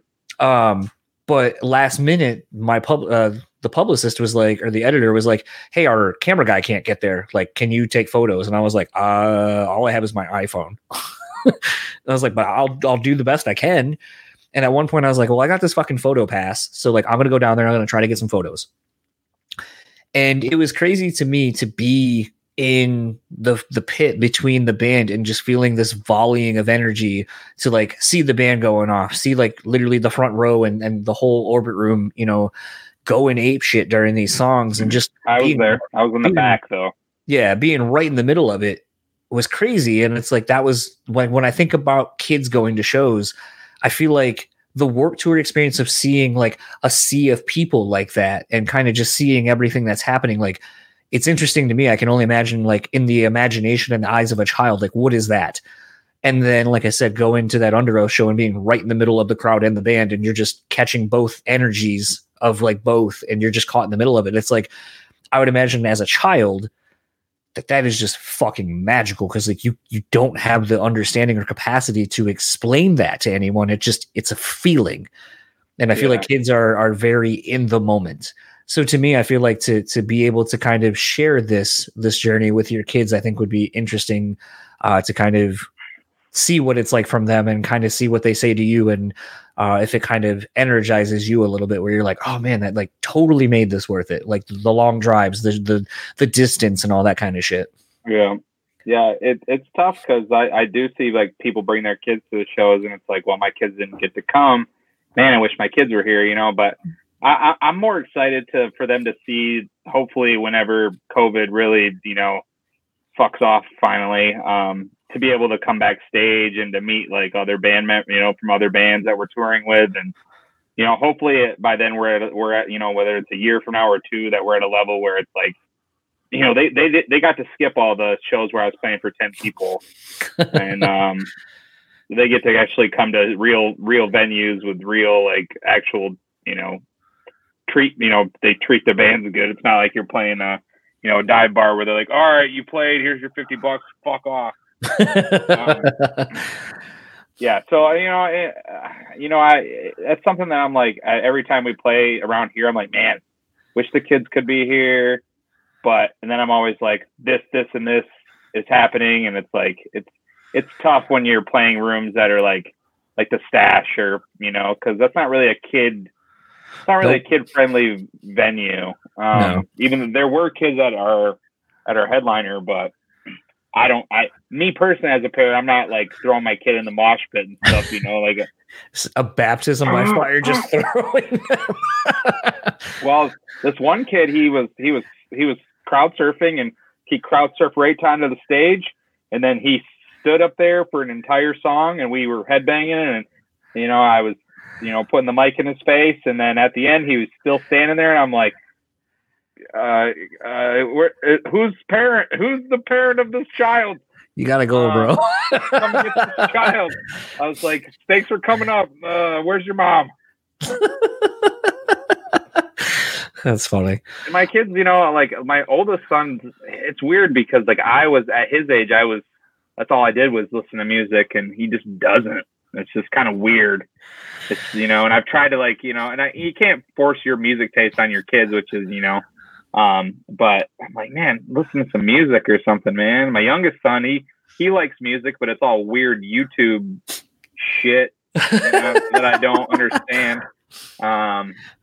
So yeah, that they're not the most musical. So they don't really. I don't think they get it because they've never seen me play. So yeah. Hopefully that in the near future, we're hoping to do because our new album is coming out, and later or middle of the year, and I'm hoping to have like a big headliner at like Elevation or something, and that'd be cool for them to come see because that would be a really big show. Yeah, I think that's, I don't know. To me, that's just the fun thing of it is, and I know, like when we went to go see Beartooth here in town, I took a photo. I was at the bar, and so Tony Monroe has like the mirrors behind the bar as well as the TV, so that way if you're there, you can still see what is happening, literally just a quarter of a turn away from you. But it was one of those. I happened to look over at the bar, and I saw a kid like on his dad's shoulder, on someone's shoulders. And then I saw like Caleb, and it was just like a whole thing. And I was like, and I couldn't get it the same way, not from the mirror. So I went to the bartender real quick, and I was like, hey, can you pull this like one bottle down out of my way? And they're like, what? And I was like, just pull that bottle for me real quick. And then I took the photo, and then someone's like, what are you doing? And I showed them the photo. I was like, I saw this kid, but like, I can only see it from this perspective through this mirror, like projecting this way, because otherwise like it didn't look the same. Like it almost looked like Caleb and him were like side by side, like basically side by side, and it was like the kid like doing one of these, and I was just like, oh, that's really cool. Like it's funny, like for as much as I'm like, yeah, kids, no, I don't want any. Sometimes like I still love the thinking. You can appreciate it, but you don't want them to run around and shit all over. No. Yeah, I don't blame you. It's being a parent tough. I tell most of my young single friends not to do it. Not because I regret being a dad, it's just because, man, it makes your whole life so much more. Like you just have so much more to worry about and think about and plan. And when it's not just about you anymore, it's about them. But you also have to prioritize yourself as well. Like I'm sure a lot of people are like, oh, why is Tyler still doing that band thing? He's 31, he has 2 kids, and what a shitty dad or whatever. I'm sure there's somebody out there that has that thought. Or maybe that's just my own insecurity. But yeah, it's tough because you have to sacrifice time with your kids to do what you want. And when you don't have kids, you don't have to sacrifice any time because your time is your own. Yep. Yeah. And I've always said that I'm selfish and I want my own time. You have a dog though, and that's pretty close to having a kid. Yeah, don't say that to people with kids though, because they don't agree with you. So many people are like, it's not the same at all. Yeah, you got to pick up after them. Yeah. Yep, you let them go outside to go shit. Wait, no, I'm not supposed to say that. No, yeah. No, I let my kids use the toilet. Don't crucify me, internet. No, yeah, you feed them out of bowls. Yeah. Yep. No, kids are, and I think that it's weird because there's a lot of musicians that don't have kids, but then you meet the ones that do, and it's like you automatically have a deeper connection with that person because they know exactly like the loneliness that you're feeling, or like the disappointment that you can feel in your kids when you're looking at them on Skype, or not Skype anymore. We don't Skype anymore. We Zoom. When we Zoom and and they're like, "When are you coming home?" And I'm like, "Well, it's like 4 weeks away, bro." And you're sad, And it's like, yeah. So like, yeah. God, you're a dumb little shit. You don't know how to look at a fucking calendar at this point. You can't read. Oh, God, what are the teachers teaching you? I'm glad I'm away from you idiot. Oh no, I'm kidding. no. I'm kidding. I struggled pretty hard the first week of We Came as Romans, because it was a totally different ballpark than anything I've ever done. And same with everyone in the band. It's like we went from playing shows with 10 to 50 people to shows with 1,000 people, and the pressure is just immense. That those first 5 days, it was just like so much pressure to perform, and to like, because you're not only performing for yourself and the fans, you're performing for these bands that that are like legacy bands. We Came as Romans and Devil Wears Prada, those are legacy bands. Those first couple of days, I was like, I don't know if I can do this. I was like, I don't know if I have this in me. I was like, I miss my kids. I feel like guilty about that. And but at the same time, it was like once things started to roll, it's like, oh, okay, now I'm getting into the mode of, this is what I want to do. It's a job. Like it's just like anybody that travels for work. You just have to be in constant communication with your family if you want, to still have some kind of a relationship. You can't just disappear for a month and a half, and Yeah, absolutely. Lastly, kind of just because I don't want to take up too much more of your time, and full transparency, I got to pee. Yeah, I'm waiting on Horizon Forbidden West to download, so I'm about to play that all night. There you go. What are you most excited? You got this new record. I know you guys went down, recorded it. Like I talk about how that's the weird thing is, like, you guys are excited about shit that you've already done. You've been writing. You've lived these songs already, and by the time we hear it, like, it may be a year and a half after you've really been a year. Yeah. It's been a year since we recorded it. What are you most excited for people to take away from this new record that no one's heard really, other than the few singles that are out? I think it's just the maturity of the band, and just like the growth that we've continued to grow, and kind of, we're not a band that's trying to please anybody.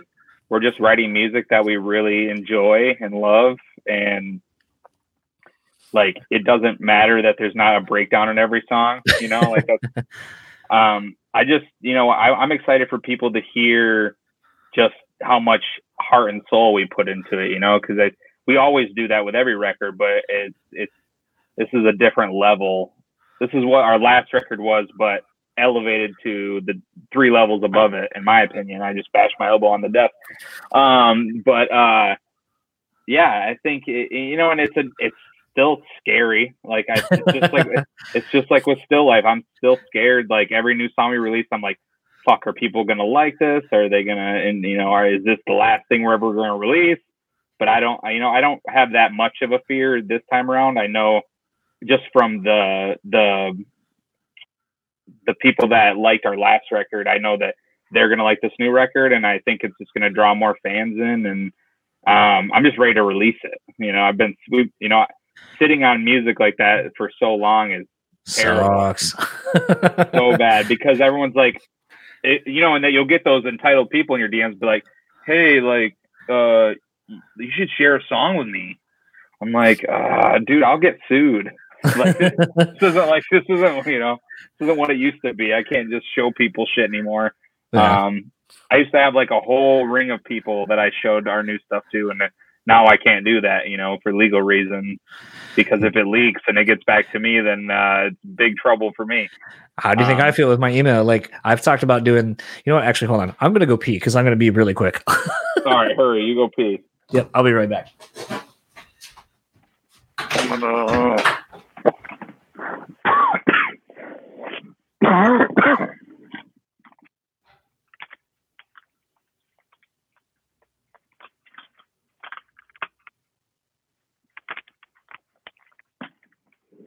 Fuck, it's hot in here. It was warm in this room. worthy.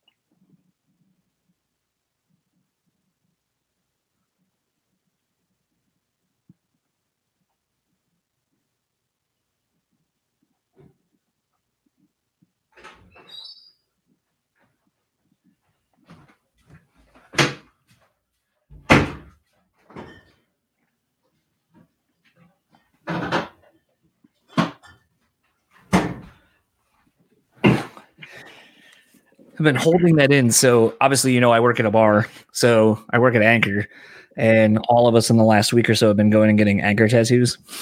Oh, that's sick. So I went and got an Anchor tattoo, but I've had to pee since I went to go do that, and I've just been holding it in. Why didn't you pee before you started this? Because I was on the phone with somebody else for a hot minute, and then I was like, "All right, well, I got to get off this phone call and then go do this." So it was just like gotta one get of those, yourself a bucket. shit. I guess like one of those. Yeah. I assume. Well, no, because you can pee on buses. You can't do number 2 on buses unless you bag it, hot bag it. That would be terrible. That would just be a disaster. Wait, it's bad enough trying to pee when I'm moving car. I can't imagine trying to take a shit. Well, I feel like anyone who has to shit on a bus always has to like have the worst shit ever. It's not like a solid where you're like, all right, this is going to be a solid poop. It's going to be like the most runny, shitty shit ever where you're like, it's not going to be contained to a bag. Like there's no way. Luckily, this has never been an issue for us. I'm hoping and praying that that's not an issue.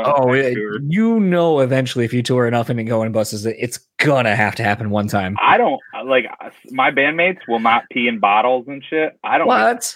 Yeah, I don't give a fuck either. I don't give a fuck. Like I'm not. They're like, you just piss in a bottle. Like, yeah, exactly. Like, they don't get it, man. They don't get it. It's fucking. I drove all night. I've got like 3 hours of sleep. I don't want to get out to go to the bathroom. There's a bottle there. I'm just gonna piss and then go back to sleep. Yeah. It's I don't know. It's so interesting that like there would be times like, you know, because my wife and I drive quite a bit to go to shows all over, and sometimes I'm like, she'll be like, I gotta go to the bathroom, and I'm like, I want to be like, just here you go. I mean, get her one of them Shewees, you know. Yeah, then she can pee in the bottle. Yeah, I don't think she would do that even still. I wouldn't advise it. It'd probably be a mess. I mean, it's always. I don't know. I think touring in any capacity is just a mess of smells and body odor and just foul. Yeah, luckily, the Planet Fitness could become like the main like savior for touring bands. You know, we have enough guest passes and black cards that we can get in and take showers. We can shower every day. You know. I feel like band people are just jerking off in those motherfuckers. That's why you got to wear sandals. It's probably why I have some foot fungus going on right now. Yeah, and I don't. Yeah, I don't shower. I try not to shower next to Devin. Oh yeah. Yeah, because he's young and raring to go all the time. You know, the young kids. So go ahead. No, I was just making jokes about Devin being a chronic masturbator in the shower at Planet Fitness. Hey, he's getting those extra reps in. It keeps his wrist, you know, the drumming wrist. There you go. Strong. Yeah, that's how he's able to pull off those blast beats on occasion. Yeah. Planet Fitness though, like I don't like venue showers. They're gross. And most of the time, even if they're nice, they're gross because they've had 20 people in them that day. And it's like, I know there's probably more people that there might be more at Planet Fitness, but I don't see them coming and going. You know, it's kind of like the out of sight, out of mind. Out of mind. Yep. Yeah. Yeah. You just be like, oh, I don't know who was in here before, but I got my slippers on. I'm not touching the walls or anything. I'm just getting. And you can take a longer shower. You're not worrying that the dudes from Devil Wears Prada. Well, that and the dudes from Devil Wears Prada or something. You know, like a band that's you know, like a bigger band. Like, they want to shower, you're like, I'm trying to get the fuck out of here because I don't want them to be like, that fucking guy from Holofront's been in the shower for fucking 20 minutes.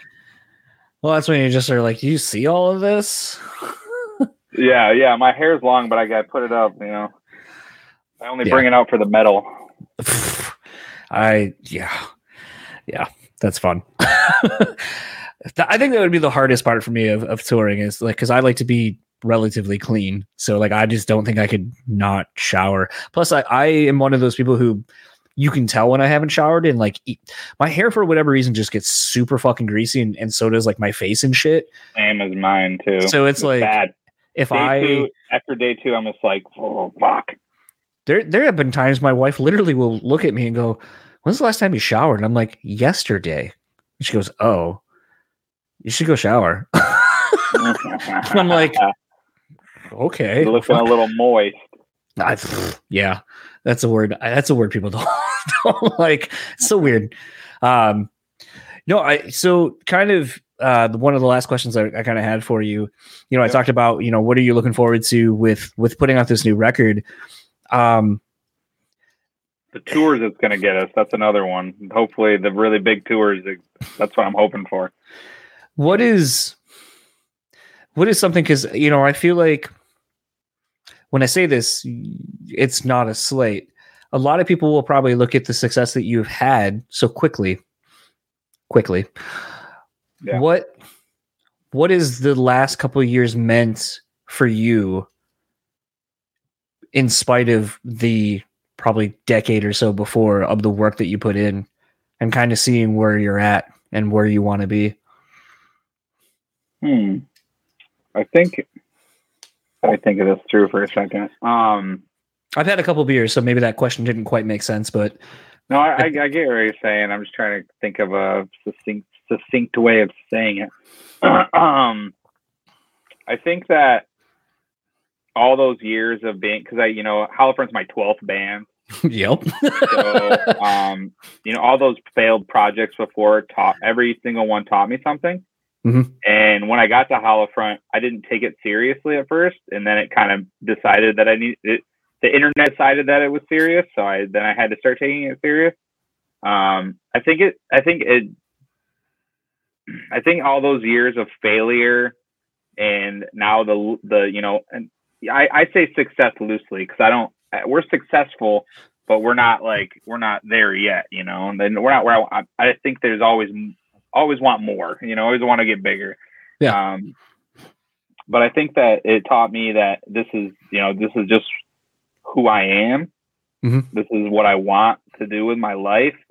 And now that I actually have the chance to do it, so I can't fuck it up. Because I don't have a backup plan, to music. It's that, and go back to just working 40 hours, 50 hours at a factory, which just, who the fuck wants to do that? It's miserable. You're miserable. Yeah. I'm sure there's some people that really like that kind of life, but that's just not me. Waking up and punching a clock, like this opportunity. It's an opportunity. It's not. I don't consider it success yet. It's just an opportunity. And to do the things that I've always wanted to do at a level that I dreamed of, but I never thought was a reality. Mm-hmm. Because after we get off, I'll tell you about that tour that we're doing. That's like, holy shit. It's like, like it makes the other tours that we did, the last 2 ones, like makes them look just on a scale smaller, and that's how I just want to continue to prove ourselves to not only fans, but people in the music industry, that we're worthy, and that we're hardworking, and that we're here to stay. This isn't a gimmick. It's not a flash in the pan. Yeah. It's not something that we're just like trying to be out rock stars, partying, and that we're an actual legit business, that's trying to grow and sustain the livelihoods of 4 to 5 people, and so all those years that I basically played for 10 people was just one big long practice. And now we're at a level that it's like it's unreal. It's still unbelievable And yeah, I'm grateful. I'm very grateful.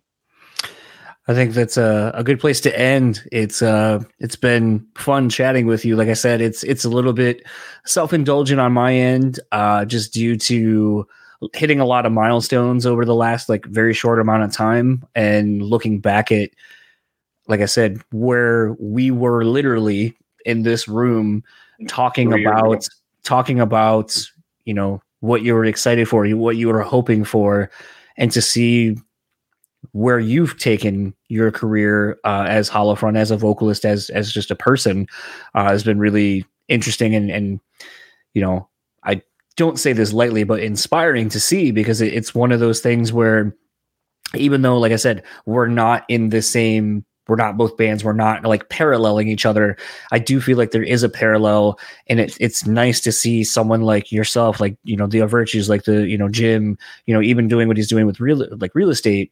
It's nice to see people locally, for me, who have success and are still kind of hungry and still kind of creating their own opportunities, and knowing that it's like, yeah, man, we fucking did that. We are putting our area on the map in our own way.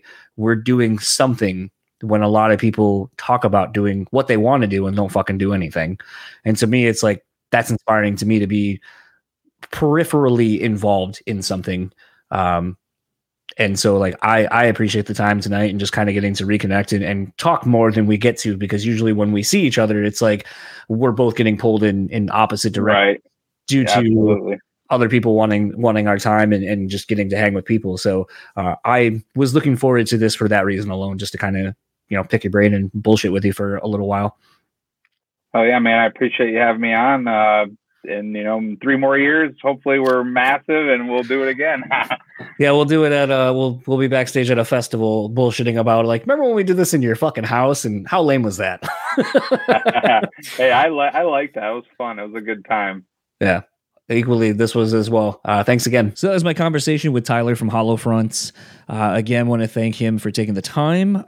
You know, we had to figure out a time that worked before tour rehearsals were kind of really overtaking his life, and also time for myself, because I've been busy with house projects, as you have seen probably on socials and all that kind of stuff. No one tells you that when you buy a house, all of a sudden you're just like, you know what would be great if we did this to the house, or if I bought this, or I need to do this. So it seems like the projects never end. But that said, at this point, Tyler, like I said, is out with Hollowfront. Some of the tours the band has coming up are going to be great. I think you're going to be surprised with some of the things, but more importantly, Hollowfront is just hitting the road hard. They just put out a new single, Comatose. You know, this is a band that kind of is seemingly doing all the right things, like we talked about in the conversation, you know, not making any missteps, taking the opportunities when they arise, learning from those who are in a position to teach them. You know, I think having Ryan from Fit for a King as their manager, I think is a great thing. And I think, obviously, you know, he's seen a lot of different things in his time in the industry, so he can kind of help them maybe navigate and get around some of those growing pains. But it sounds like, by all accounts, you know, the band is really taking to heart the things that they're doing, you know. I do want to take a moment too. I know that part toward the end where Tyler says, you know, I want to take the time to make these memories and go out into the crowd and hang out and talk to people while I still can. I know that there are probably going to be people who listen to this and be like, what an arrogant prick. And I know I even stopped in the chat and kind of addressed this, but I just really want to hammer home the point of, I don't think that that's really being egotistical. I think that that's really understanding that as a goal-oriented person, where you are now and where you want to be, and understanding that you have to enjoy the journey you're on and be present for it. Because if you don't, then all that's going to happen is, if you end up having that success, then you're going to turn around and then be like, fuck, I wish I would have done these things. I wish I would have appreciated more of this time where I was kind of on the come up and so forth. And to me, I think that's actually a really commendable thing, and really an honest and sincere thing that Tyler said about the process that he's going through. You know, like some people will look at Tyler and Hollowfront and be like, oh, you guys fucking made it. And compared to where Tyler and almost everyone in the band has been, yes, they have made it. They made it out of the local scene. They made it out of touring regionally in the 3 conjoined states next to Michigan. But if you want to be more than that and you want to be successful in this industry, you have to keep looking forward. You have to keep setting these goals, and you have to understand that that's not all there is what's literally in front of you. You have to keep looking forward. And I think for Tyler, and I'm going to assume the rest of the band is the same way, I genuinely do think that that is a really healthy way to look at it. So again, I just want to commend him for saying it and just understanding it, because I don't think people, when they hear it, I do think there's going to be a lot of what a fucking asshole. So I really do hope you understand, even now as I'm reiterating it, why it's actually kind of really cool to understand that he understands that. All of that said, let's start wrapping up this episode. We talked long enough, and the intro was kind of long enough. So if you would like to keep up with Hollowfront, you can find him on Facebook and Instagram at Hollowfront, Twitter at Hollowfront Band, and you can find Tyler on Instagram at TylerTate_HF. And again, yeah, look for some new music coming out for them. The full length is coming out soon. You just have to keep waiting for that. And just go bang the songs they got out. Comatose is out. You know, we still have the Still Life EP if you want to go way back and hear that. Fuck it. Go back and listen to our first chat with them. It is funny to hear how nervous Tyler was to hear people's receptions to what was then kind of a new sound from him vocally and all that. So I enjoyed that. And as for me, something I actually want to talk about, thanks to Scott Bowling from Good Company for Bowling. He sent me out a couple of cans of the Beauty School Pilsner from Deftones. If you don't know, I collect all the Deftones beers. I have most of them. I save 2, and then usually I have a couple to drink. So right now I've been enjoying the couple extra cans I have of this. And it's kind of funny because most everything that Deftones has put out has been more of the stouts, porters, ales, and stuff like that. So this is kind of one of the first more, I'll call easy drinkers that they put out. And I'm going to say this might be my favorite just for that alone, just because you can drink this and it's not overwhelming. Like when I'm done with this 16-ounce can, I could drink another one and be like, all right, let's keep these going. I could actually see this being something that gets a wider release and could actually stay around year round, as opposed to being more of a seasonal release like the rest of them. This is definitely, for a band beer who's played around with different flavors as the Deftones have, to see something be so easily drinkable instead of trying to be so far down the craft beer world or like down the craft beer rabbit hole of like, it's crazy flavors, it's these things. To do something so well and execute it so well with just an easy drinker is really commendable and really awesome. And I kind of hope, like I said, that this is something that kind of stays around and becomes just a regular production beer. I think it is that good. And the graphics on the can are very striking too. I know it's just a face and some lips and stuff like that, but it's a very clean design for a very clean beer. So if you're in the distribution area of this, I would strongly recommend picking one up. It has been a very surprising beer for me out of all the Deftones beer and all the band beers I have. So that is my recommendation. That is what I'm drinking currently. And for the Brutally Speaking podcast, if you would like to keep up with us, simple enough, brewspeakpod.com on all the socials. I am kind of working on a TikTok thing. I don't know if I'm going to do it, but it's BrewSpeakPod over there as well. Add me, I guess. I don't know what the fuck you do on TikTok. I'm just probably going to post random things over there, podcast clips and maybe me working on the podcast. I don't know. I don't know what people want to see. So hit me up, email me, brutallyspeaking@gmail.com, and let me know what you think. Thanks to our sponsors, Rockabilly.com, On Point Pomade, Bean Bastard. If you go in the show notes, or if you listen to the show all the way in the beginning, you heard the promo codes, that'll save you some money. You can see those there too. So for the Brutally Speaking podcast, I am John, and I will see you all next week with a really fun chat with JT from Era. That was a fun one. We kind of go all over the place. We talked about doing Shipped. as a job between the two of us. That's actually how the conversation started, and was a lot of fun. I'm really looking forward to getting that one out to you. So until next week, enjoy the rest of yours, and I'll see you then.